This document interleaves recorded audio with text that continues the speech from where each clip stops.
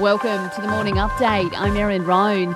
Another golden day for the Aussies in the pool at the Commonwealth Games. Chalmers has snapped a third gold, taking out the 100-metre freestyle. He's dedicated the medal to his brother, who is serving in the army. My brother, who's my best mate, is watching my race, and I do it for him every time I go down to taking marks. I got my brother's name written on my foot, so it's the last thought that goes through my brain before I race every time. That audio thanks to Seven there. Kaylee McEwen has taken gold in the 200 backstroke, also nabbing a games record. We also had gold in judo, track cycling and gymnastics.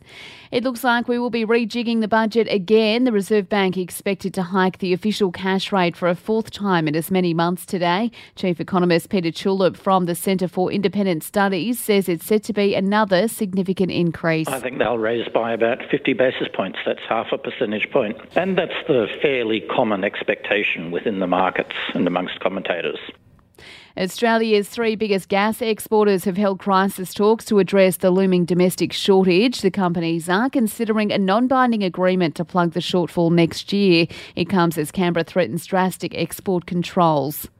The nation's top teachers could be in line for a 40% pay rise in a bid to address the teacher shortage across the country. The Australian reports lawyers, engineers and IT experts could also be brought into the classroom to fill gaps.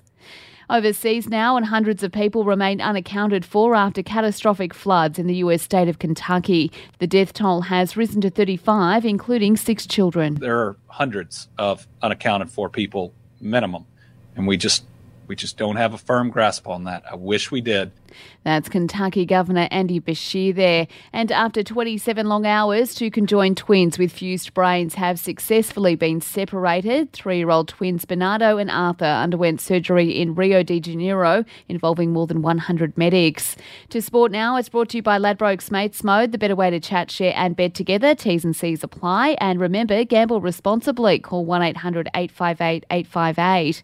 Parramatta players insist there is no animosity towards Nathan Cleary after his horrid tackle on Eels 5'8" Dylan Brown. The Penrith captain has been suspended for 5 games.